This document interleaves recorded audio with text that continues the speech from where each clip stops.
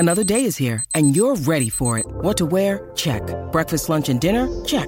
Planning for what's next and how to save for it? That's where Bank of America can help. For your financial to-dos, Bank of America has experts ready to help get you closer to your goals. Get started at one of our local financial centers or 24/7 in our mobile banking app. Find a location near you at bankofamerica.com/talktous. What would you like the power to do? Mobile banking requires downloading the app and is only available for select devices. Message and data rates may apply. Bank of America N.A., member FDIC. When you need mealtime inspiration, it's worth shopping Kroger, where you'll find over 30,000 mouth-watering choices that excite your inner foodie. And no matter what tasty choice you make, you'll enjoy our everyday low prices, plus extra ways to save, like digital coupons worth over $600 each week. You can also save up to $1 off per gallon at the pump with fuel points. More savings and more inspiring flavors make shopping Kroger worth it every time. Kroger, fresh for everyone. Fuel restrictions apply. Liquid bleach, Clorox makes clothes bright. But what about these cloudy wine glasses? Add glass cleaner to my cart. Adding Clorox disinfecting bleach to your cart. What? No, for glassware. Clorox can also make glassware sparkle, keep flowers fresh, and remove chocolate, wine, all your usual stains. Rude. Clean anything with the versatile Clorox disinfecting bleach. Discover more hacks at Clorox.com/learn. 92% of households that start the year with Peloton are still active a year later. All because of a fancy bike? Not just bikes. We also make a rower. Have you ever tried to row? Too hard. Not with Form Assist. It actually teaches you how to row. So it doesn't matter if you're a first-time rower or a seasoned pro. Peloton can help you achieve your fitness goals. 92% stick with it. So can you. Try the Peloton Row risk-free with a 30-day home trial. New members only. Not available in remote locations. See additional terms at onepeloton.com/home-trial. This is the Decibel Geek Podcast with Chris Czynszak and Aaron Camaro. All right, it's time for a rock and roll party in a podcast. That's right, this is the Decibel Geek Podcast. My name is Aaron Camaro, joined as always by my awesome friend and kick-ass co-host, Chris Czynszak. How you doing, man? Good, how are you? I'm doing all right. You know, it's been crazy times all around, you know, especially after, you know, everybody knows what we did last week with Rock and Ron and talking about Rock and Pod, but mostly about Rock and Ron. We got to carry on. You know, we got to carry on. That's the way Ron would want it, right? Absolutely. And that's exactly what we're going to do. So we're back once again this week. We pulled another rabbit out of the hat, a crazy idea we're going to run past you. I think we're going to have a lot of fun doing it, and I think you're going to like it a lot. So stick around with us for that. But before we get too much further into it, you know, it's always awesome to stop for a minute and just let you guys know how much we appreciate you, you know, as listeners of the show, as people that, you know, give comments to us, reach out to us in personal messages and stuff like that. You know, I had a lot of really awesome people reach out to me after last week's episode, and, you know, it's the response and the friendship and the love that we feel because we lost our great friend Rock and Ron, you know, and it wasn't just a loss for us, it was a loss for so many people, but just to see the way everybody pulled in tight around us, man, it warms my heart, man. I just want to say thank you to everybody.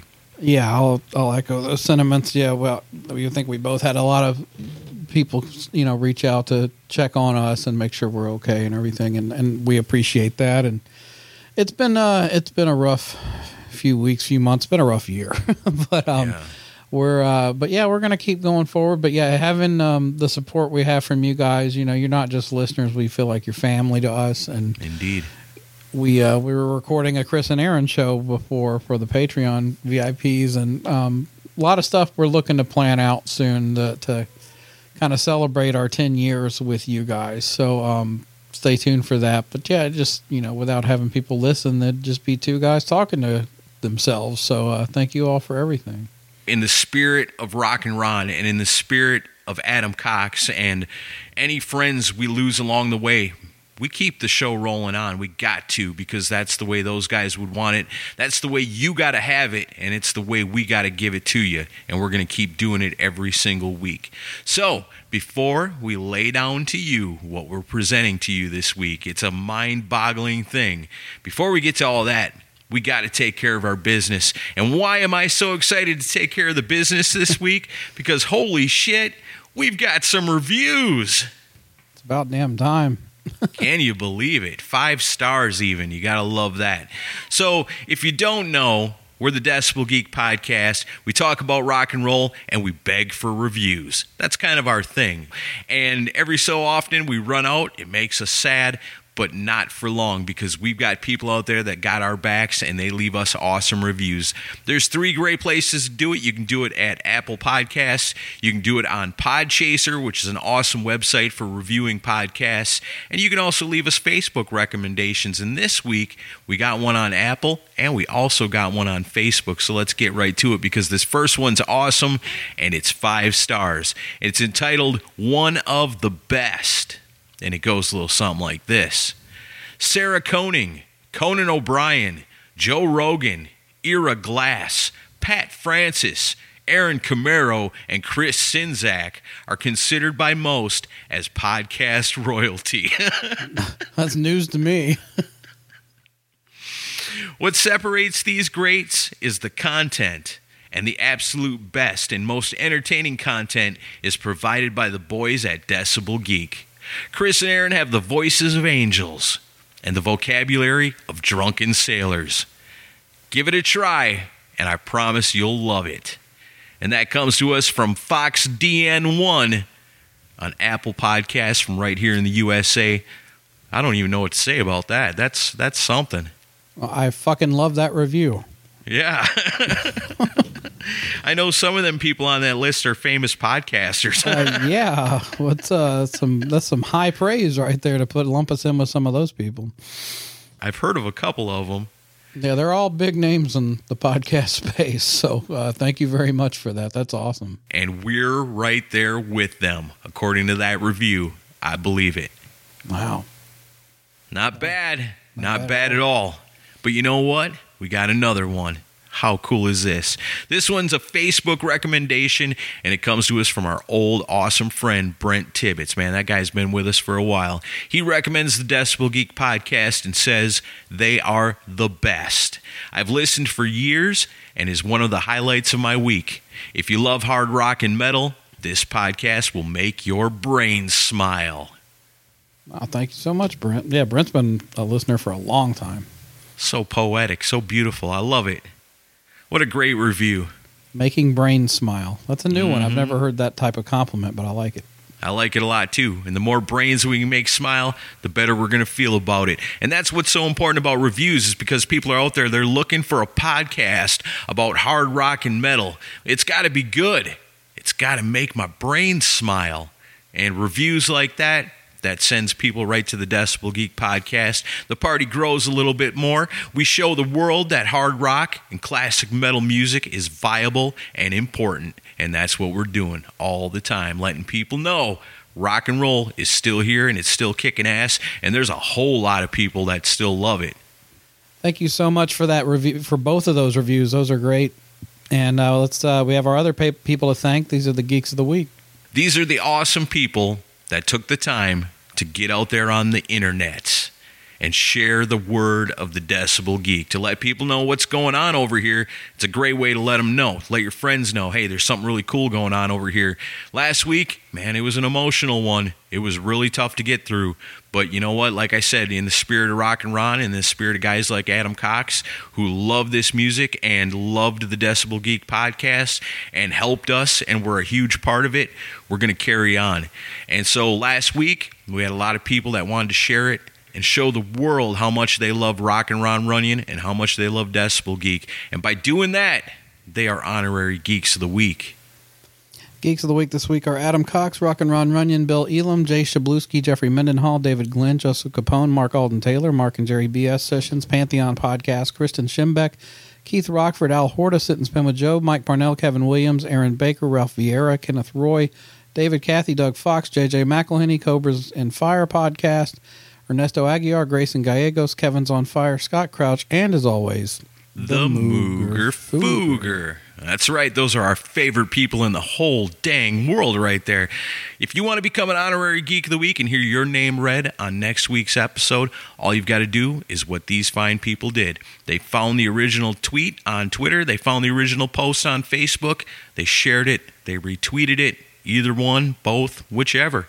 We also got Instagram. You can check that out too. There's some really badass photos on there right now of Ugly Kid Joe's return to the United States. And Judas Priest was there too. You and Metal Mike are the two people in America that would put it that way.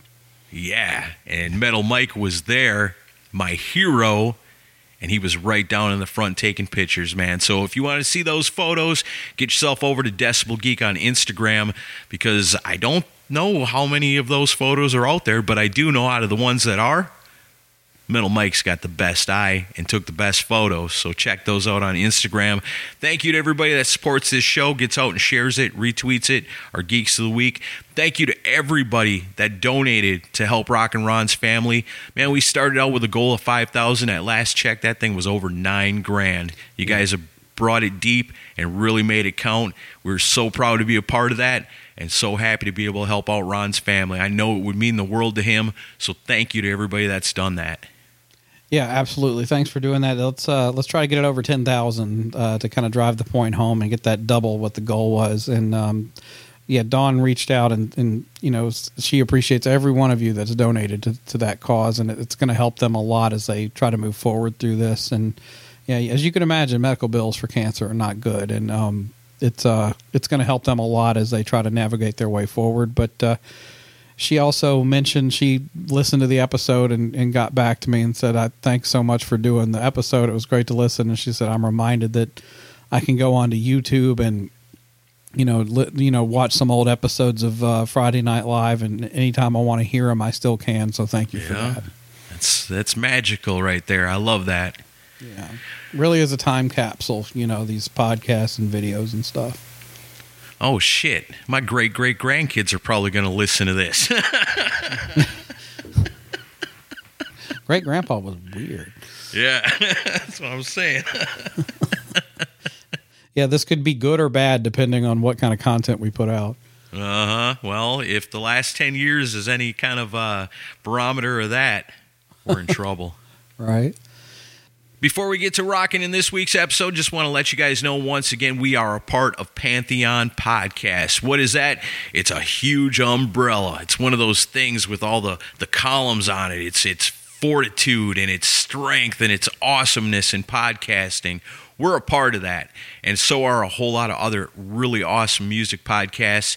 It'd really help us out if you took a minute to shoot Pantheon a message real quick and tell them how much you appreciate them helping out the Decibel Geek podcast while Chris and I are here missing the big meeting to bring you guys an episode. Yeah, but we're putting our show first and getting it done. That's the way Pantheon wants it, so I'm sure that those guys will understand. But I guess I'm ready if you are. Yeah, let's go. All right, so the premise of this, when it came into my warped mind, was, producers are pretty damn important to albums. They can really make or break a situation. You could have the greatest band in the world and a terrible producer, and the album's not going to be that great. You can have all these different scenarios where an album may have been improved if maybe somebody else was at the helm of the creation of it all with the band. And so that got me thinking, if you could switch and swap around rock and roll fantasy style, take a producer that you think would have done a better job on an album if he were at the helm as opposed to who was already there. So I said to Chris, hey, what do you think about this? It's like a producer swap or a producer switch. If you could take a producer and put them in a situation that would improve it for whatever band or artist or album we're talking about, what are some of the ones you would pick? And so that's kind of what we're doing today. I think it's going to be fun and interesting. We like to try new things, so you guys bear with us for this. What do you think, Chris? You think it's going to be good? I do. I like the idea of it, and I kind of agonized over my choices, and I do think we might disagree with some of the producers, swaps that we're looking at doing here. So I don't know. And the biggest thing is I'm excited to see the comments from you guys on what you think. If you think we're right or wrong, or what albums you would, put a different producer on, because I'm interested in the feedback. Yeah, for sure. I'm really interested to hear what people say, too, because this thing it's really endless. You could go down a rabbit hole with this and be like, oh, switch him for them for this. This is the reason why. It would be so much better if this guy would have done it instead of that. And it could go on forever. So this may be something that we can revisit in the future, but today we just picked out each of our some of our favorites that we think would be good, interesting things to talk about, how it could have been. And if you are a Decibel Geek VIP, then you will know exactly how we worked it out to do this episode, because to figure out how we were going to present it, we actually recorded an episode of the Chris and Aaron Show where we figured it out between the two of us exactly how this is going to go. What we were able to establish is that we each have two of the same artists, but probably not the same albums. So we're going to save the artists that we picked two from till the end, and then we'll hit those. So do you want to go first, or should I? I'll go first, I guess. Okay. So what do you got for your first producer switch? All right, so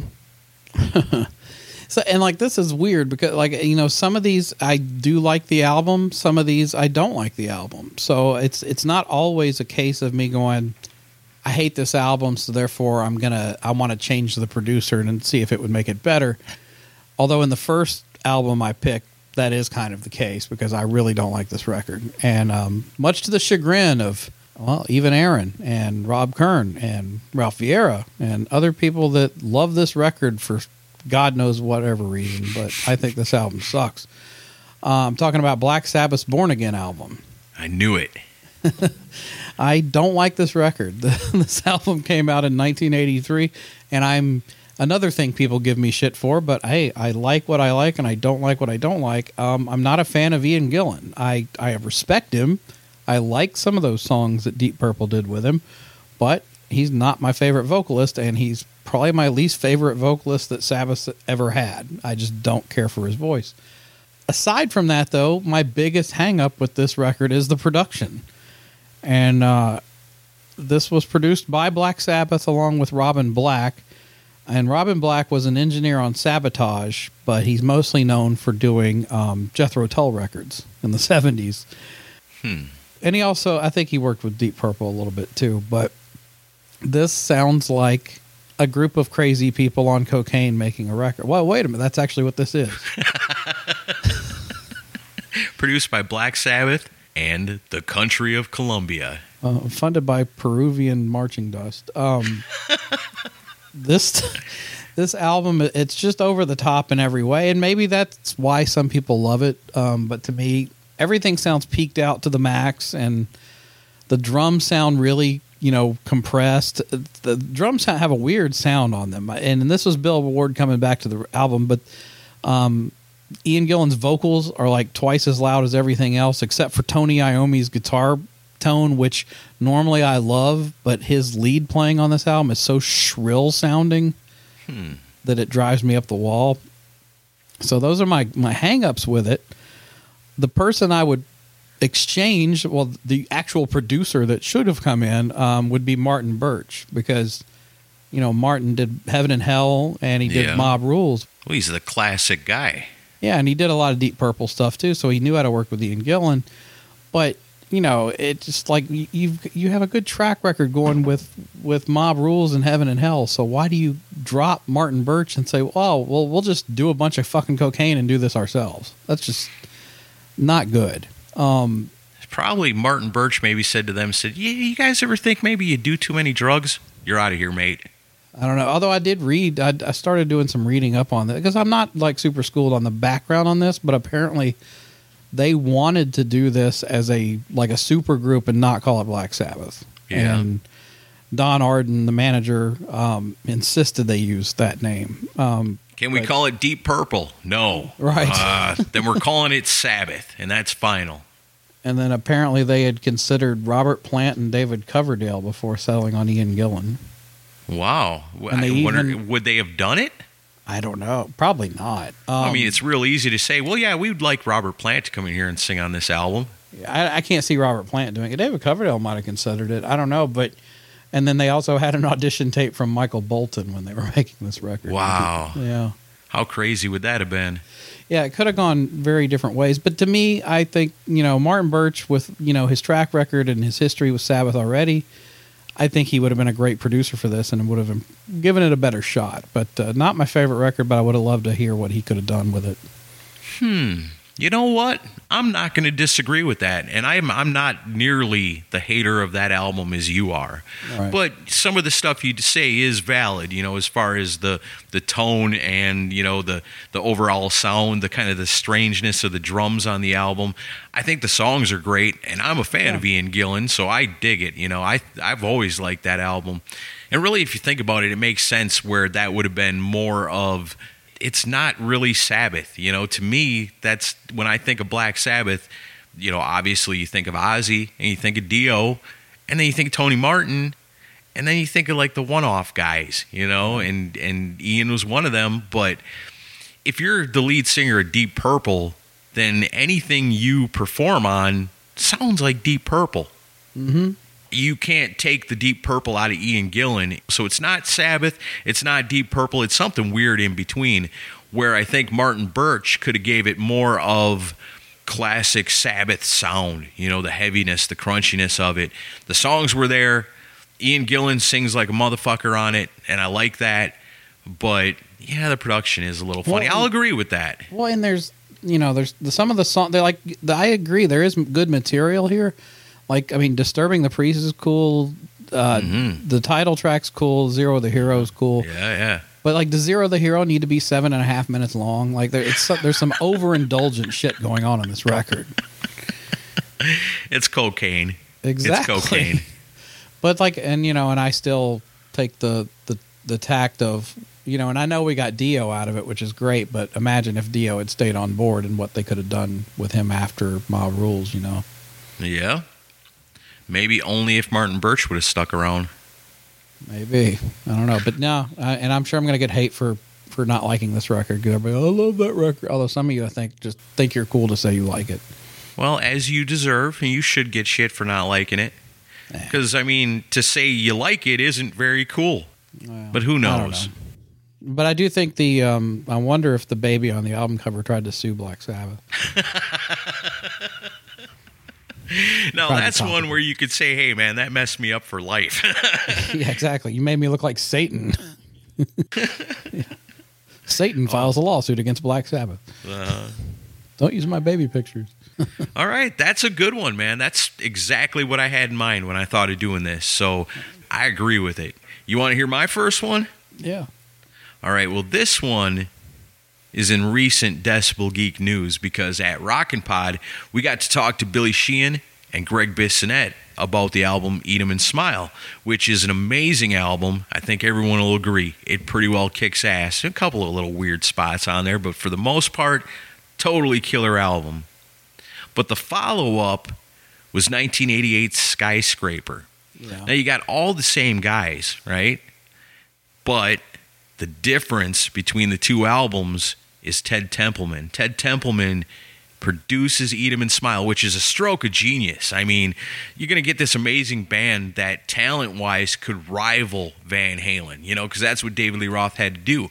What's one step better than that? You go get the classic Van Halen producer to produce Eat 'Em and Smile, and it worked out perfectly because Van Halen fans love that album because it reminds them of the Van Halen that they were missing, so stroke of genius for David Lee Roth for putting that together.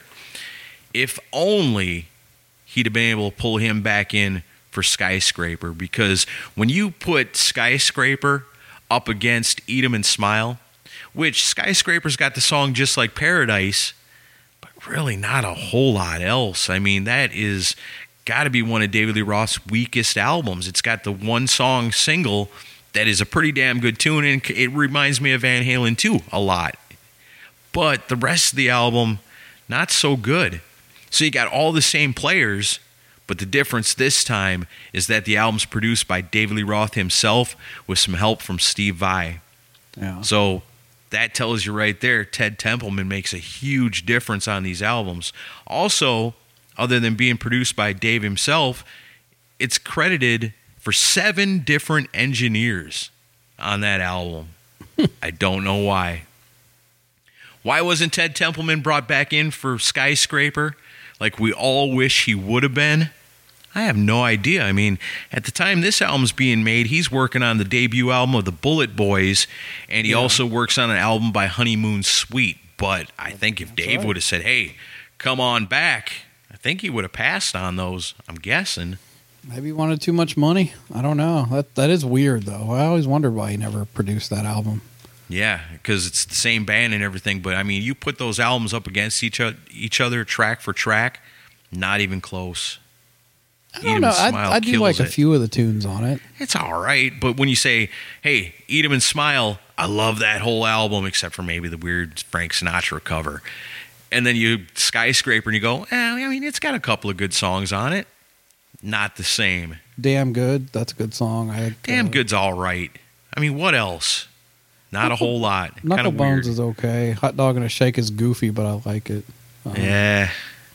It's no Eat 'em and Smile, and it's not even close. And as far as I can tell, the only true difference between the two albums is the lack of Ted Templeman. So that's what I'd do. David Lee Roth, you're not going to produce this. You just concentrate on making some kick-ass songs, something that the Van Halen fans are going to love, something with some good cranking guitar, powerful drums, driving bass, and the ultimate front man out front delivering the goods. That's what you need to concentrate on. Let a guy like Ted Templeman help you to craft that into something that you can then take on the road and blow the Van Halen fans away because, I mean, fuck, they're stuck with Sammy Hagar. They're sad. It's up to you to deliver the goods in this era, and with this album, I just don't feel like they did it.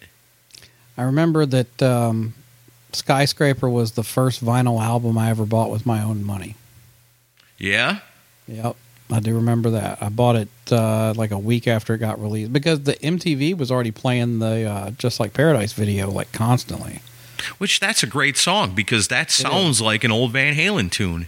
Yeah, you can't help but like it. It's infectious, but I was just like, and then I got it though, but I do remember being a little let down, going, there's some really crappy songs on here too. Yeah. But yeah, no, it's definitely not as strong as Eat 'em and Smile. And yeah, I think Ted Templeman would have probably had them go back to the drawing board on some of the songwriting. All right, so far we're doing good. Neither one of us is accusing the other of being crazy or stupid. No, I can't argue with that one at all. Okay, good. So this one, I don't know if you'll argue with me on this one either. This is an album I actually like quite a bit, but especially the era it came out in. But when I think about could it have been better with a different producer, I'm going to say it would have. In 1980, Alice Cooper kind of started what was known as the Blackout era and put out Flush the Fashion, produced by Roy Thomas Baker, who was kind of hot on the heels of working with Queen and the Cars, and kind of had, this kind of thin, popish, style of doing albums. And he definitely brought that to this one, and I think it was an intentional decision for Alice to pick him as the producer of this because he wanted to compete with punk and new wave, which that was the ethos of those genres, was to basically, strip everything down to nothing. And I do love a lot of songs on this record. Don't get me wrong. I think Pain and Clones are like two of the best songs he ever did. Oh, for sure. Grim Facts is an awesome song. Yes. I think I like Model Citizen. Yes. Aspirin Damage is goofy as fuck, but I love it. But it's a great record, so don't get me wrong about that. But this is an album where I wish Bob Ezrin was still on board and would have brought his production value to this album, because he knew how to beef up guitars and make chordal passages more powerful, and there's enough dramatic stuff on here on this album to, especially with could you imagine Bob Ezrin producing Pain? I mean, I think it would have sounded really cool. And I just think it's it's one of those things where in hindsight I'd like to hear what Ezrin would have done with it. For the time it came out, it's great. It's perfect for what it is, because he was trying to do that whole new wave punkish thing. But To me, I'd love to hear Bob Ezrin remix this record himself and kind of beef up everything and do a modern version of it. That's pretty interesting because I think the Blackout era around here amongst us is kind of revered. You know, we like those albums from that weird period of Alice Cooper's career. And when we originally talked about doing this, I actually picked 10 and didn't realize we were just picking 5. All right. And I did have Alice Cooper on there, but instead of that one, I went with Special Forces. But same thing, I wanted Bob Ezrin to come back and do Special Forces because I kind of like Flush the Fashion the way it is. You know, I like that that's what he was going for, and I think they were able to achieve it. Yeah. Because Clones is, you know, that's a weird album, but it's not, by far, it's not the worst album of the Blackout era. Oh, and no, I think, it's great. I think Special Forces is one of the worst things Alice Cooper's ever come out with. So I love that album. I think that's the one Bob Ezrin comes back and fixes. But I don't necessarily disagree with yours either, because I think in that Blackout era, as we've seen, because I think the last thing Bob had done with them was, what, Welcome to My Nightmare? No, it was it Lace and Whiskey? Oh, Lace and Whiskey. Well, Yeah, 'cause he that's did- right. yeah, That's he- right. David Foster did From the Inside. Who did Lace and Whiskey? Was it? Yeah, Bob Ezrin. Was Yeah, Lace so and Bob, Whiskey. because that was with Dick Wagner too. So Lace and Whiskey was the last thing Bob Ezrin did with him, and then it wouldn't be until Dada Yep. that he comes back. So there's a break in between with a handful of albums that Alice used as other producers on, but honestly, I think they would all benefited. And you know what? The best benefit to having Bob Ezrin produce Special Forces? What's that? He's not free to help create music from The Elder by Kiss. Exactly. Yeah, that's a good point. So then Kiss has got to go get somebody else that goes, fantasy story? No, we're not doing that.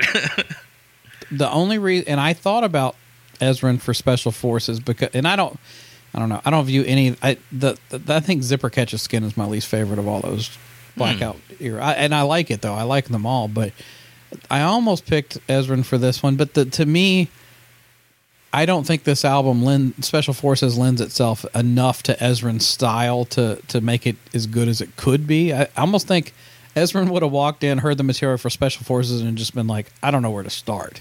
Yeah. Because it was so off the rails, and it was, it was cocaine fueled, and Alice was a mess.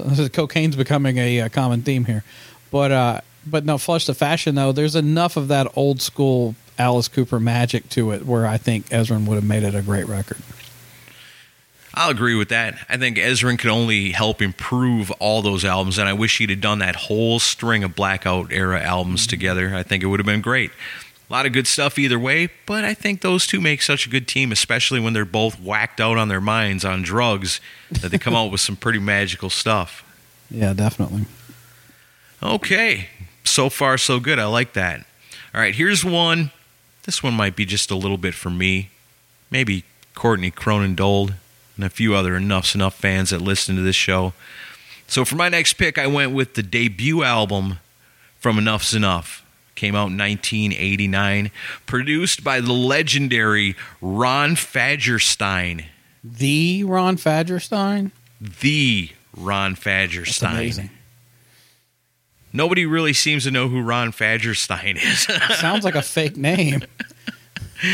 I got a guy I know that when I've got an Enough's Enough history question, I go to him, and he said, I really don't know. I think it was just maybe somebody from the record company that just stamped their name on it. And you look at the producers that are credited on the first early Enough's Enough albums, and it's like, who are these guys? I tried to look up this Ron Fagerstein and see, who is he? I'm looking him up right now. He hasn't really done anything else, so I don't think... Maybe he was the money man. I have no idea. Adrian Belew, and that looks like about the only thing, and something called The Bears. I don't know what that is. Yeah, it's not the Super Bowl Shuffle, I'll tell you that.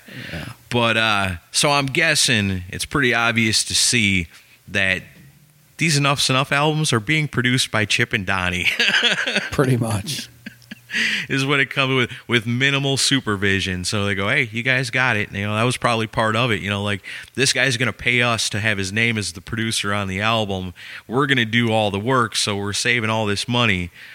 that's probably, I'm guessing, something close to that. Google's also showing a lawsuit against Ron Fagerstein from Illinois. So, maybe he was a money man. Okay, so no idea who Ron is, but, he's got his name on it. But I always wondered, Enuff Z'Nuff was such a good band, but something kept them from the upper echelons. So I was thinking, instead of Mystery Ron, it should have been Chris Thomas. Who's Chris Thomas? You're supposed to go like, the Chris Thomas? Yes, the Chris Thomas. The Chris Thomas? Too late. If you don't know, he's best known for working with Paul McCartney. He's an English guy. He worked with Elton John. He did albums with the Pretenders. And he was even the guy that produced Nevermind the Bollocks by the Sex Pistols. You seeing the connection yet? Why this guy is going to be great for Enuff Z'Nuff, that's going to launch them into superstardom? You don't. No. You don't, because none of those really have anything to do with Enuff Z'Nuff. But what makes it interesting to me, and what made me pick Chris Thomas as the guy to produce the very first Enuff Z'Nuff album instead of just letting Chip and Donnie figure it out for themselves, was he was the guy that produced 1987's Kick by INXS. Oh. So imagine what this guy was able to do with INXS. They've got good songs. They're a decent band. And they look good. All the things you need in the mid to late 80s. Enuff Z'Nuff, they got amazing songs. They look cool, and they're doing everything themselves. They need the help. What if a guy like Chris Thomas, who had just made INXS Superstars, one of the biggest songs and biggest albums of the year in 1987, what if he would have finished that up and took that magic and sprinkled it on that debut album by Enuff Z'Nuff?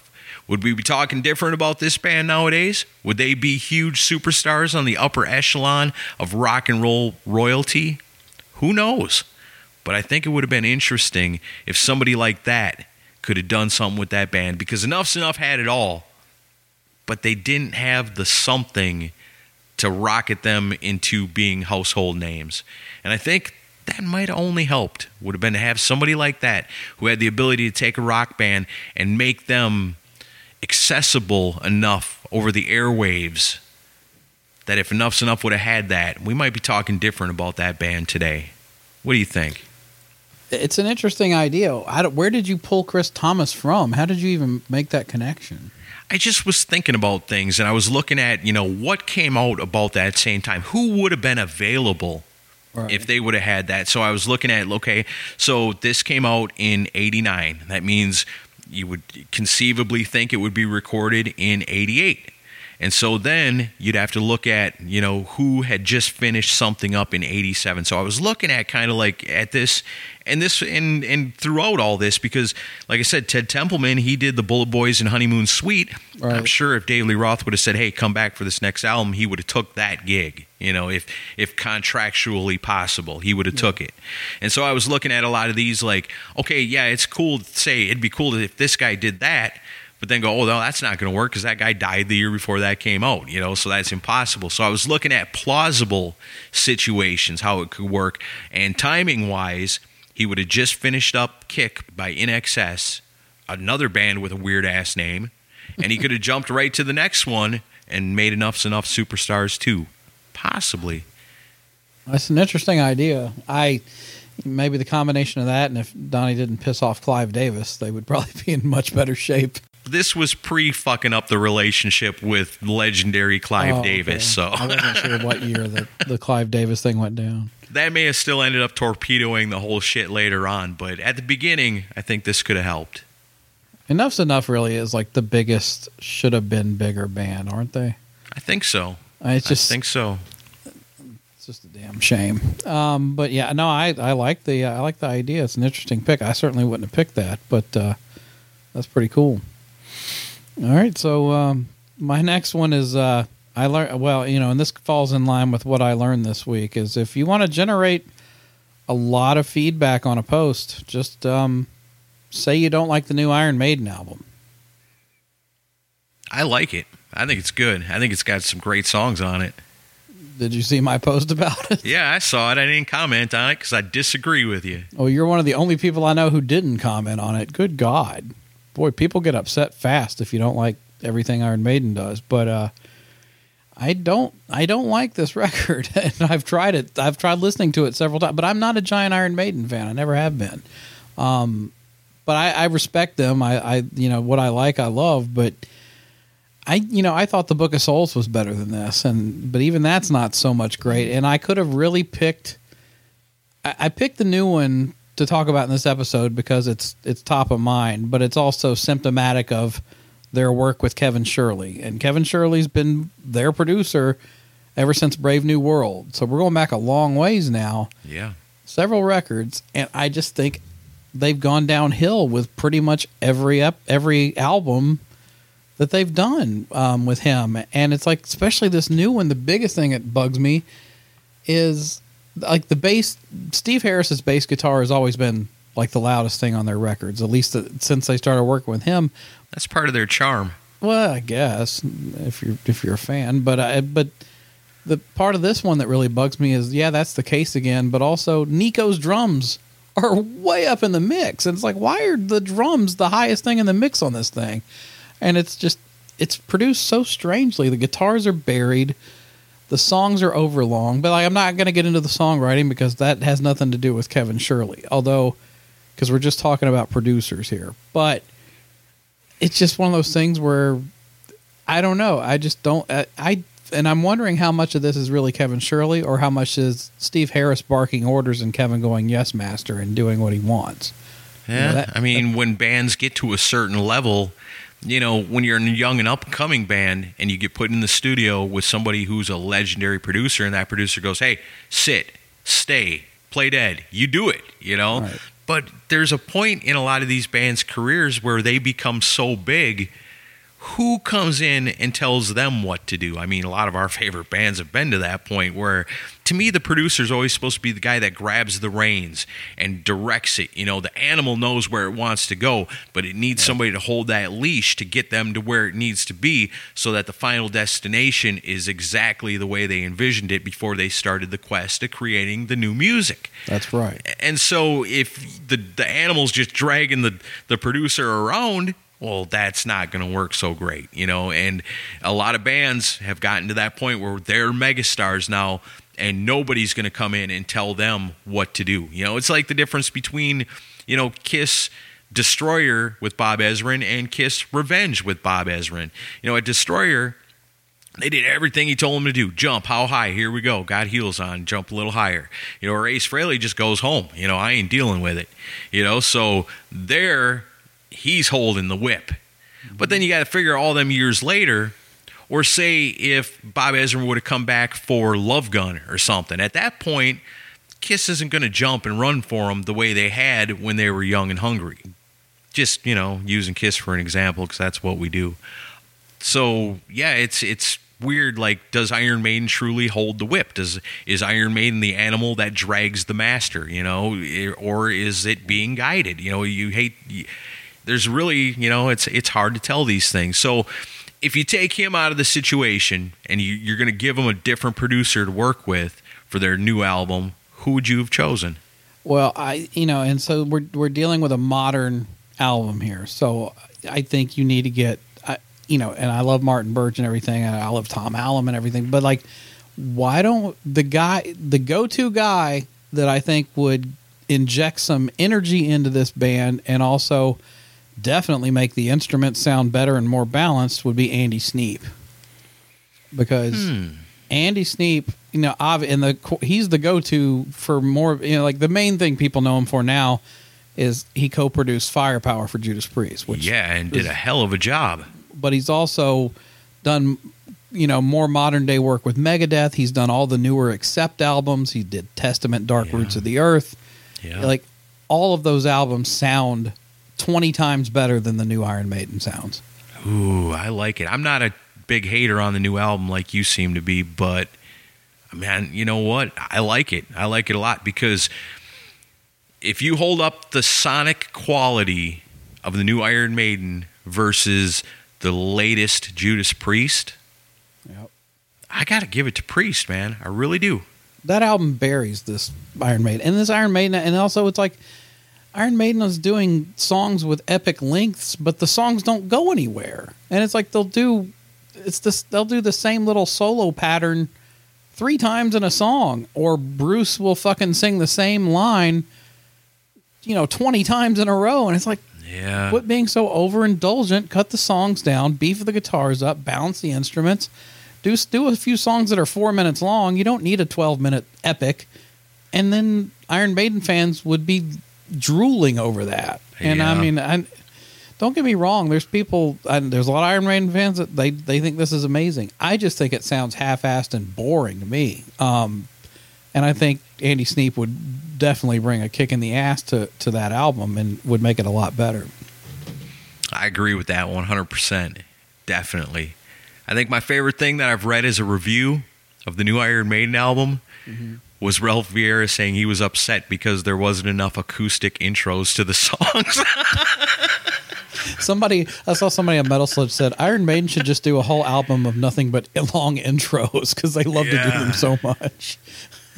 For real. I went and bought it. I got it at Target. I actually put on a mask and went inside a Target to get an Iron Maiden CD, a double album on disc, and I brought it back. I listened to it. And, I take the songs that I like and I put them on my iPod. But honestly, I ran those things through the Audacity first and trimmed them way the fuck down. Oh, did you? Yeah, because some of them intros are just so unneeded. Just get on with it. Here's a 10-minute epic. The intro is 6 minutes long. Yeah. So yeah, I trimmed it down quite a bit, but I like my single edit for the iPods that I put together. It makes it a lot more listenable, a lot more enjoyable. But overall, I think it's pretty good. I think there's some really quality stuff on it. I don't think it's terrible, but I definitely agree that I think it could be majorly improved by making that producer switch right there. Yeah, I mean, I've given it like 10 listens. I'll keep trying, and this might be one. This might go down as like The Doctor by Cheap Trick, where I'll go to it once a year and try to listen to it. But I thought Book of Souls was better than this. I don't think so. I like this one a little better than that. No, different strokes for different folks. We'll be interested in hearing you, the listener's opinion on the new Iron Maiden. You can leave those comments in the comment section as well. All right, so I got one here. This one I'm really, really excited about because I think this would have been amazing. So I look at AC/DC, and they've had this long-ass career. You've got the Bon Scott era, and then they continue on just as strong as ever, if not more so, with Brian Johnson. And this band is, ran the test of time. They're still putting out new music as of last year, So you got to give it up to the mighty AC/DC. Have put out a lot of albums over the years. Most of them pretty good. Some of them amazing, but most of them at least pretty good. One of my least favorite AC/DC albums, and this is just me personally, I'm going to tell you, is 1985's Fly on the Wall. Yeah, I'm not a fan of that one either. When you talk about production not being up to par and up to snuff to the point where it kind of hurts the music a little bit, that's kind of what happened on that album, in my opinion anyway. But it was produced by Angus and Malcolm. These guys have been working with producers over the years, but this one they decided to do themselves. Let me offer this as a thought.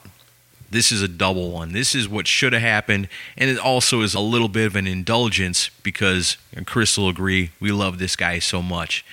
I'm going to give 1985's Fly on the Wall, not to Angus and Malcolm to produce, but to Michael Wagner. Well, you would make his dream come true if you did. That's what I'm talking about. That's the indulgence. One, I'm going to give it to Michael Wagner because he deserves it, and he told us that if he could have worked with any band that he never got to work with, his number one choice would have been AC/DC. I love you, Michael Wagner. In this fantasy world that we're creating here in this episode, you get AC/DC. And not only do you get AC/DC, you get to get AC/DC in 1985 when they're not doing their best stuff, but you could help them to do it. And I got a feeling, had Michael Wagner produced Fly on the Wall, we'd talk about that album a whole lot differently, as opposed to never really talking about it at all. I agree. It'd be interesting to hear what he would do with it. Although Michael's such a fan. I don't know that he would try to change too much about them, though. He'd probably let them be themselves. But he would help them be their best selves. Yeah. I think it would make a huge difference to that album. I think it would be way more revered. I think Michael Wagner would only improve the situation. And if any album out of the AC/DC catalog needs the help that a guy like Michael Wagner could have given, it'd be that one. As long as they keep Sink the Pink on the album. Yeah, I love that. That song is so horrifically stupid, but I love it at the same time. But it just jams, yeah. See, they had the songs, but something got lost in translation there that I think, you had somebody there like Michael Wagner to hold the reins. Especially, we're talking in 1985. I don't know exactly what he was working on, Dokken or Accept or something along those lines in around 85. Yeah. But, I would, I just salivate just thinking about how crazy awesome that could be.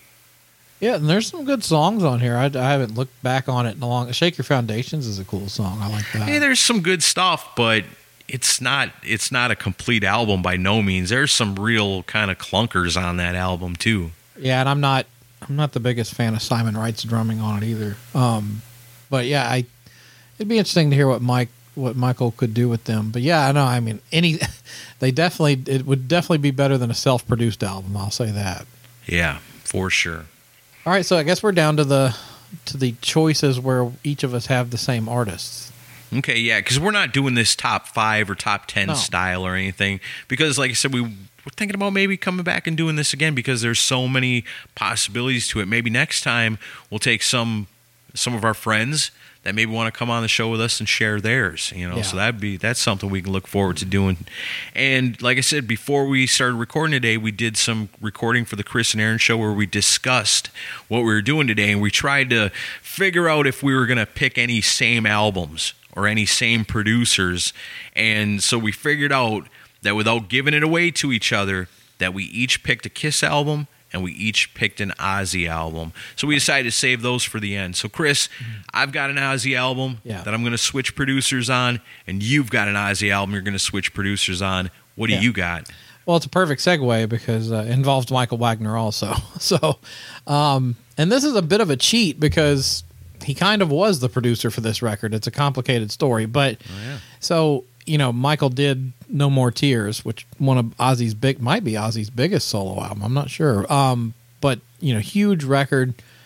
Then around 94, he started working on the next record. And actually, early on in 94, he was actually writing with Steve Vai for the record. And apparently they had a falling out. But Ozzy got together with Michael Wagner, and they recorded songs with Mike Inez, Randy Castillo, and Zach, basically the touring band. Yeah. And it's with the intention to make it sound like No More Tears. And because obviously, why would you, meddle with success? And they did that in Reno in early 94 after the tour was over. And they had 7 songs done. And Michael told us this story himself, and my jaw hit the floor, although it shouldn't have because it's record companies being record companies. But then so they turned in like some of the songs, or they heard some of the rough mixes, and Epic Records said, we want it to sound like Soundgarden. Yeah, Bad Motorfinger had come out and was huge, and then they said, music's changed. Things have changed for bands like Motley Crue. Things have changed for bands like Poison. Well, then clearly that must mean things have to change for a guy like Ozzy. Yeah, and so they went ahead and Michael, of course, came back and was like, "Well, if you don't want it to sound like a Michael Wagner record, then I'll just drop off the project." And he quit. And then the record company meddled even further and wound up having a different lineup record it with Michael Beinhorn producing it, and. I got this story out of the story out of Michael just purely on me mentioning that I liked the Osmosis record, and not even realizing he was a part of it. We were just having a chat. And he goes, "Do you like that album?" And I said, "Yeah." Well, what do you think of this? Yeah, he's like, come. He's like, and this is after we've been recording with him for like 2 hours. We were getting ready to leave. This was one of the most amazing things that ever happened to us as a show. Yeah, and then he goes, come back in here for a minute. And that's when he explained the whole story behind. He's like, I actually was going to produce this whole record, and like they had done Perry Mason, See You on the Other Side, Tomorrow, and Old LA Tonight. Those songs got re-recorded. But Michael let us hear, I think it was Perry Mason and See You on the Other Side in the studio. And it was way different. It sounded a lot more like the No More Tears version. It was great. Sounded amazing. And it's just like I'd love to hear that full album with his work on it. And especially like See You on the Other Side, like there's a gospel section, like a gospel choir. There's a saxophone on it, which normally. I forgot about the saxophone. Yeah, like not normally our thing, but it worked really well for that song. You know, it actually had a real epic type of vibe to it. Yeah. And he mentioned that Ozzy actually cried when he heard it. Yeah, that's right. In the studio. But it was just funny because of me going, I like that record. And you like it, huh? Well, come listen to this. And let me give you a reason to like it. Yeah. And but no, I still like the record. But yeah, after hearing what he was doing with it and hearing that lineup record it with Mike Inez, Randy, and Zach, I mean, damn! Imagine hearing that full. And what we heard were pre-production demos, basically. There's not the full-on mix, so. I imagine it would have sounded even more epic when it came out, but it's just so annoying. That's the 90s summed up right there. You got a guy that produced No More Tears that sold I don't know how many countless millions of albums, and then the record company goes, nah, we want to sound like Soundgarden now. It's like, get the fuck out of here. Yeah, they didn't love and appreciate Ozzy like they should to know that even though the music scenery was changing, Ozzy Osbourne was iconic enough and legendary enough and, withstanding for a long enough time that he would have stood on his own if they would have kept going the course of maybe even surpassing what they did with Osmosis had Michael Wagner stuck around on it. It's hard to tell, but from what we heard, I can tell you got to wonder what the whole album would have been like if Michael Wagner would have been able to finish it with Ozzy and that band. Mm-hmm. I'm guessing we probably would have liked it more. It'd be awesome if Ozzy and Michael were able to get together and, release a Michael Wagner Sessions version of that album. I'd love to hear those songs in their full best, in the best presentation of them. Would be amazing. I think Perry Mason and See You on the Other Side have been released in some sort of compilation or box set stuff later, but I still don't think it's finished product. It's not. No, it's not mixed, mastered, and everything. So, I would have been interested to hear what the final product would have been with that. But yeah, good old Michael Wagner came up twice tonight. Gotta love him. We love him. We've got a lot of respect for him and all the amazing albums he's produced over the years. And really, what it comes down to with him is the sound, the sonic power of it, the style in which he produces. He's always able to get the best sound and the best performances out of anybody he's working with. So a guy like Michael Wagner, I mean, we could just make a whole show. Albums we wished Michael Wagner would have produced. We could do it easily. We could do multiples of those. So, the fact that he's only come up twice on this episode is kind of a miracle in itself. But yeah, that's a good one. I like that. All right, so I've got an Ozzy one too, but I'm going to come up to current times. I'm going back to last year with Ordinary Man. Yeah, we all know the story. Ozzy trying to be hip and cool with the young kids. He's got Andrew Watt producing, which we know from Black Country Communion, and a hell of a guitar player. But he's also got the Post Malone crew meddling around in it too. And while there were some good songs on it, not really what a classic Ozzy fan was really looking for on that. And maybe if Ozzy's listening to this, or maybe if Sharon's even listening to this. Hi, Sharon and Ozzy, we love you. Why not this for the next album? I know everybody says you're already working on it. Why not bring back Max Norman? Oh. The classic Ozzy producer. I mean, he did those first 3 albums. Amazing. How cool and fun would it be to try to recapture some of that magic from the classic Ozzy era? I know it's hard because a lot of the players aren't around anymore, but get who you can. I mean, get Zakk Wylde back in the picture and get Max Norman in the studio. And you think, Max Norman, he's a little old man by this point, right? Well, he's still out there doing stuff. He produced 3 albums in 2016, and he mixed the latest album by the Red Dragon Cartel, Patina, in 2018. And in 2020, I mean, it might have been hard to turn down this one, but he did some work on an album by a Swedish doom metal band called Sorcerer. Oh, I have to check that out. So Max Norman's still out there. You know, I don't think he's full on, but I definitely don't think he's 100% retired. And I got to imagine if Ozzy would have said, Max, come on, let's see if we can recapture some of that old magic in the studio. Let's do it like we used to do it. Let's try to recreate the best classic Ozzy sounding album we can do. And I think everybody would have been a lot happier than what they were with Ordinary Man. I think Max Norman and the effort to bring back a classic sound to Ozzy Osbourne, which, you know, this next one could be his last one. Give it to us good, Ozzy. Give us Max Norman and a classic sound. I would absolutely be a first-day buyer for an Ozzy record with Max Norman producing. I would love to hear that. Oh, yeah. That's a great idea. And actually the Ordinary Man record kind of grew on me over time. It's not... I think people were kind of blowing that one out of proportion for how bad it was. Yeah, the low lights are low, but there were some decent songs on that record, I thought. I don't know. If you stand up Ozzy's collection, I think it's way towards the bottom, for sure. I liked it better than some of the other more modern releases he's put out. Yeah. I thought it was more interesting than some of the Gus G material. It had its moments, and it had some good songs, but it also had Elton John and Post Malone.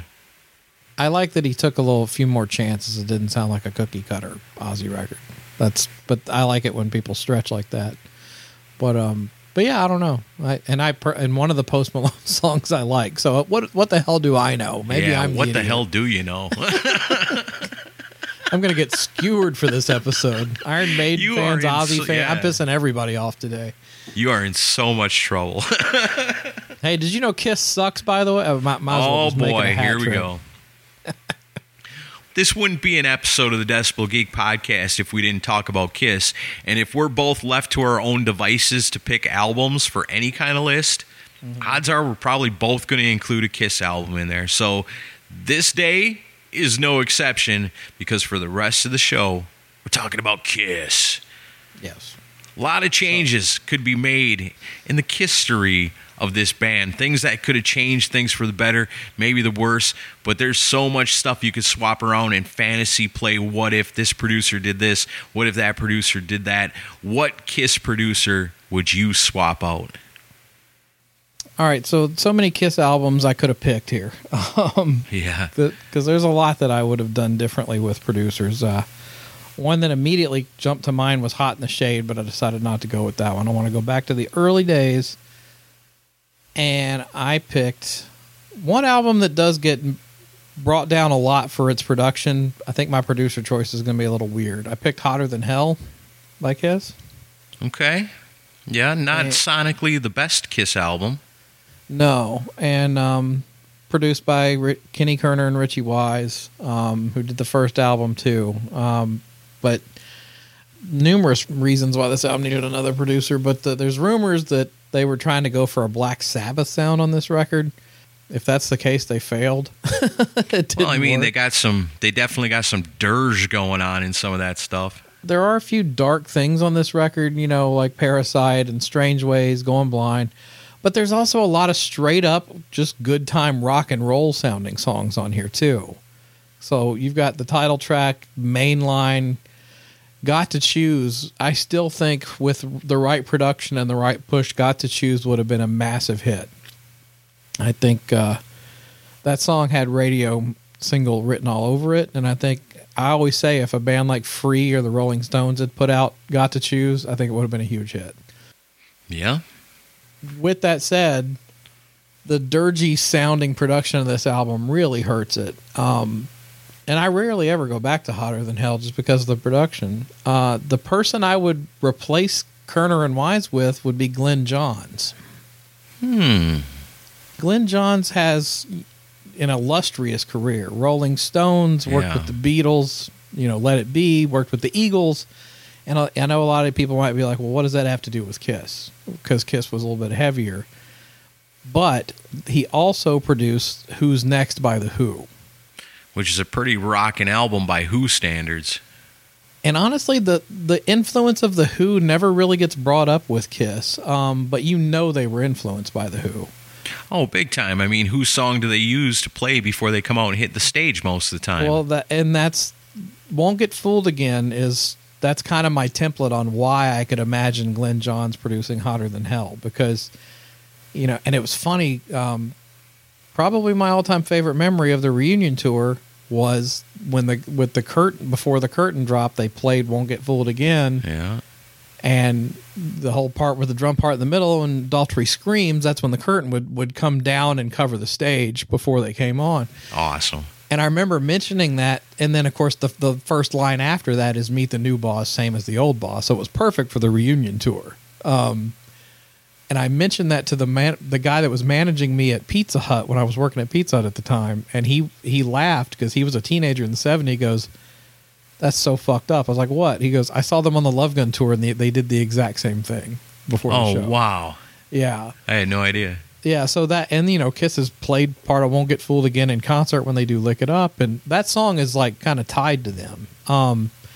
But Daltrey had to have been an influence on Paul, obviously, and Townsend, Ace, I'm sure, listened to a lot of Townsend growing up. But Won't Get Fooled Again is kind of the template for what I would imagine Glenn Johns could have brought to the table as far as kind of a grand sound to Hotter Than Hell, much more open, less dirgy. And imagine Got to Choose with Who's Next production, Wow. It would have been a huge hit. I love it, man. I love that. That's way outside the box. And yeah, I got to think that would have been pretty freaking awesome and probably would have made Hotter Than Hell a way better album than it already is. I think they would have broke big with that record before they even needed to do it with a live. Wow. Yeah, I like that. That's a good one. Thanks. Yeah, I try to imagine it. That's amazing. All right, cool. Well, mine is not nearly outside the box as yours. All right. But I'm going to save Kiss in 1998. We're changing Psycho Circus. I hope so. Oh, God. It's the first album with all four of the originals in over 20 years. It was produced by Bruce Fairbairn, known for, mega hits. Bon Jovi. Aerosmith, Permanent Vacation, and Pump. Poison's Flesh and Blood.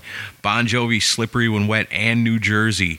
AC/DC's Razor's Edge, and the live album. I mean, from 86 to 96, he was the man. He was Bob Rock's mentor. If you were a hard rock band, but you needed that pop feel to it that made it accessible. Mm-hmm. I mean, this guy was better than Midas. Better than Midas, because everything he produced turned into at least gold. Yep. And most of the time went multiple platinum. So if you were looking for something that, you're going to release and it's going to become a huge hit, and you're a rock band with a hard edge to you, that's the guy you want. Yep. But really, truly, did it really matter? It could have been anybody in that spot, because Kiss was already fractured. They had just gotten back together. They were super successful on the reunion tour, but they were already fractured going into this because there's already dispute about money. Ace Frehley and Peter Criss come back into this feeling like, hey, we're original members. Without us, this don't happen. We should get an equal cut.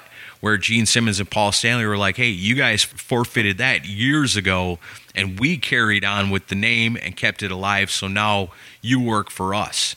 Yeah. So a perfect way to pull all that back together, and like I said, mine's not nearly outside the box as yours, but I think that the guy that should have done that album and would have been perfect for it would have been Eddie Kramer. You bring Eddie Kramer back in because everybody's going to be at least somewhat comfortable with them. You know, you can't bring Bob Ezrin back for Psycho Circus because, as we know, Bob Ezrin's contribution to that album is the worst song on the album. So I can't imagine that Bob Ezrin would have made it any better. I'm guessing he would have made it way worse and made it crazy, artsy thing. So no Bob Ezrin. Let's bring back Eddie Kramer. But it's going to take more than Eddie Kramer. Yeah. It's going to take a commitment from the band. Okay, you guys are not feeling equal as money makers in this whole situation here. But here's the situation where you guys can be equals. Set the money aside. Set the differences aside. Let's write some songs that are going to kick ass and be the greatest thing that you guys have ever done. So, Peter Criss, you bring me your best song. And Ace Frehley, you bring me your best song. And then Gene Simmons brings one, Paul Stanley brings one, and the rest of them are songs that they work on together. Yeah. These guys aren't going to say, well, I'm going to save this for a solo project, because at this point, they should be all in on Kiss. And if this album would have been as good as it should have been, no Bruce Kulick, no Tommy Thayer, no Kevin Valentine, just Kiss. With Eddie Kramer in there, laying it down classic Kiss style, giving every member their due, letting everybody contribute, and really it takes him and the attitude of, we're going to put out the best album of our career. Now, at that time, well, Eddie Kramer in the 90s, he was winning Grammy Awards, and he was working with Jimi Hendrix's estate, and he was working on producing all that unreleased music that came out in the 90s once the Jimi Hendrix estate got the rights to all that stuff back. And if that would have been a thing where Kiss would have said, all right, you know, maybe the money's not equal, let's at least make it right on the album and come together as a team, because we know these guys can write great songs together. It would have been awesome to see what Psycho Circus could have been if it wasn't the bullshit album it ended up being. Right. And I think with that attitude and Eddie Kramer, I'd be interested to see what that would have been like. So on this one, though, you're not only proposing a producer switch, you're proposing an attitude switch for the whole band. Yeah, it's got to be, because I mean, Bruce Fairbairn's going to go in there and he's like, okay, I'm just going to make this be epic and poppy and something that can be played on radio. Right. But Kiss isn't Aerosmith and Kiss isn't Bon Jovi. He's not. They're not those bands that are going to automatically get airplay when their new album comes out, because, you know, for one, they've been gone for a long time. They haven't put out new music in forever. This is the return of the original members. But, you know, when it comes to like corporate radio and the corporate side of music, Kiss isn't treated the same way as Aerosmith and Bon Jovi and bands like that. So if you're not going to get it either way, you might as well just come together and say, let's put out the greatest Kiss album that we could possibly do. Because, I mean, in years since, Paul Stanley has said, you know, the main reason we kept going is Kiss. And this might just be another one of the Paul stories, but the reason we kept going is because we didn't want Psycho Circus to be our last album, because, you know what, it sucked, you know, which it's hard to disagree with that. I wouldn't want that to be Kiss's last album, but that whole situation still makes me sad. What it could have been and what it ended up being. Well, and that's the issue is the first mistake they had was they didn't make a record for their fans.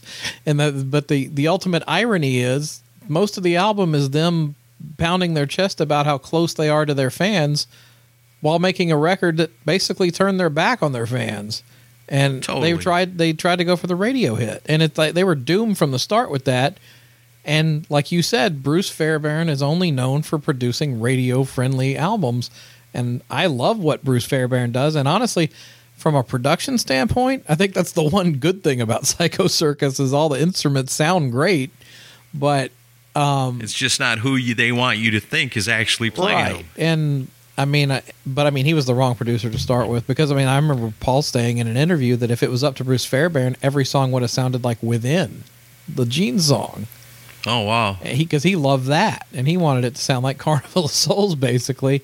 Yeah. And which I wouldn't have minded, but it was doomed from the get-go. So, yeah, I mean, if you bring Eddie Kramer in, but it would have taken an entire attitude shift, and Yeah. If they would have taken a good year, even 2 years, to put the record together and do it the right way, you would probably have some strong material. But like the minute I heard it, I'm like, what, like Raise Your Glasses and We Are One, and it's like, what are y'all doing, man? Yeah. You are not Aerosmith. Aerosmith can get away with doing poppy stuff. I don't know why Aerosmith is allowed to get away with it and Kiss isn't, but that's just the way the universe works, you know. Because Kiss is supposed to be cooler than that. But I mean, but Aerosmith has always gotten a pass on going to the pop side of things, but they still maintain their credibility. That is a weird mystery of rock and roll, though, isn't it? I don't know. I don't think they got much credibility anymore. Well, but I mean, with the general public, though. I mean, well, sure, general public loves shit like that, you know. But you can listen to a song like "Finally Found My Way" that Peter Criss sings, and it's horrible. But you know that was in response to "I Don't Want to Miss a Thing." Oh, and especially "Nothing Can Keep Me From You" from the Detroit Rock City soundtrack. That's a exactly, you know. Of it. That song was so huge and so popular that every band that came out after them tried to replicate it. And, you know, I was never a big fan of that song by Aerosmith, and I definitely don't like when Kiss tries to do it. Man, it just burns, you know, because that could have maybe cemented some of the fractures in the band. You know, we're unhappy financially when you're talking to Peter Criss and Ace Frehley, but if they're artistic sides, because Ace and Peter were the artistic guys, you know. They weren't the money guys. They were the left side of the brain is Ace Frehley and Peter Criss, and the right side is Gene Simmons and Paul Stanley. Yeah. But when they work together, it works, you know. It comes together perfectly, and they are able to create this amazing stuff. But a lot of times when you've got an artist like that, it's got the heart of an artist. You know, Ace Frehley's always said, I want to be the rocker. You know, I don't want to follow trends. I want to be unique and do what I'm known for doing. Yeah. You could give that to Ace. You could let Peter Criss say, you know, hey, we're not going to pass on some bullshit song and make you sing it. Peter Criss, you bring your best shit. You know, we want to see what you got. And Ace Frehley and Peter Criss would have showed up with something they were proud of and felt good about. And then you play those songs out when you're touring for the album, and then the hurt of the financial situation doesn't sting quite as bad because the artist is being satisfied. And I think it would have made a huge difference as far as the longevity of the reunited Kiss would have went if they could have done something like that. Yeah. We could do a whole Torpedo Dudes episode just on the Psycho Circus debacle. Maybe we should. Yeah, probably should. But yeah, I mean, I don't think we didn't really fight about anything on this. I thought we would have more arguments, but I'm interested to hear the feedback of what you guys listening think about this. Yeah, I want to hear why you think Chris is dumb for not liking Iron Maiden. Oh, yeah, I want to know why you think. I want to know why you think Chris is dumb for thinking Post Malone is so cool. I never said I thought he was so cool. Don't put words in my mouth. And we want to know who you would swap producers for certain albums. We want to know what you guys think and what you guys would like to see if you had control of that sort of time machine like we took a ride in today and jumped around history and picked and chose who produced what. I think we got some winners, but we want to hear what you think. So the best way to do that, always, our Facebook page. I think that's where it all happens at. You'll see this post underneath there. There's a place to comment. We want to hear from you because it's part of the community. It's not me and Chris just running our mouths all the time. We want to know what you guys think because we love you and we appreciate you and we respect your opinions. So let us have it over there on the Facebook page. Check out Pantheon Podcasts. If you like music podcasts, that's where all the good ones are at. You can almost guarantee if they are on the Pantheon roster, it's going to be something worth checking out for sure. Also, check us out on Instagram. You want to see those awesome Ugly Kid Joe photos? Yeah, you do. The only place to do that is on Decibel Geek Instagram. Of course, we've got our YouTube channel, which is going to last forever in memory and honor of Rockin' Ron Runyon. We're going to figure out ways to keep that thing going somehow or another. We might need some help. If you are a fan of rock and roll and you think maybe you could try to do what Rockin' Ron did, hey, it doesn't hurt to ask. You know, reach out to us and tell us what you think. That's how it all started with Rockin' Ron. Yeah. He just said, hey, I love what you guys are doing. I want to be a part of it. And he became a huge part of it. We're going to need some help to fill the void that we've lost. You know, we've never really truly filled the void from losing Adam Cox on our Facebook page. And we've never, I can't even imagine filling the void left behind by Rock and Ron Runyon on Decibel Geek TV. But we got to keep that thing alive somehow so that it doesn't just fade into obscurity, because that was Rock and Ron's baby and we want to keep it alive. So if you're thinking help us out with that, you know, it never hurts to reach out and ask. We can talk to you and figure out what we're going to do, because right now, honestly, we don't even know. All we know is we love doing this show, and we're going to keep doing it. That's right. Yeah, thanks for everybody for listening. Looking forward to the feedback, and we'll be back next week. See ya.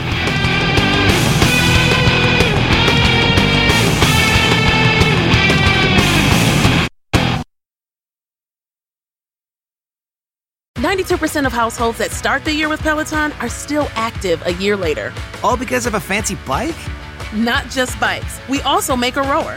Have you ever tried to row? Too hard. Not with Form Assist. It actually teaches you how to row. So it doesn't matter if you're a first-time rower or a seasoned pro. Peloton can help you achieve your fitness goals. 92% stick with it. So can you. Try the Peloton Row risk-free with a 30-day home trial. New members only. Not available in remote locations. See additional terms at onepeloton.com/home-trial.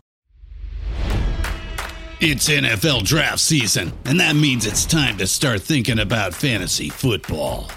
FantasyPoints.com features industry-leading experts and prognosticators using proprietary hand-charted data to help you score more fantasy points. FantasyPoints.com is the place to go for whatever kind of fantasy football you play. Whether you play fantasy football, daily fantasy sports, or do a little bit of everything, Fantasy Points has the meticulously researched content to guide you to victory.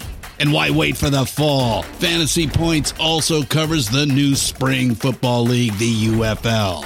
Join the guru, John Hansen, Scott Barrett, Joe Dolan, and other massive names in the fantasy football universe with an exclusive offer. Use code Pantheon for 15% off any Fantasy Points package, including the all-in package, with access to every article, tool, and data nugget that Fantasy Points has to offer. That's FantasyPoints.com and code Pantheon for 15% off at Fantasy Points. FantasyPoints.com, code Pantheon. Score more fantasy points.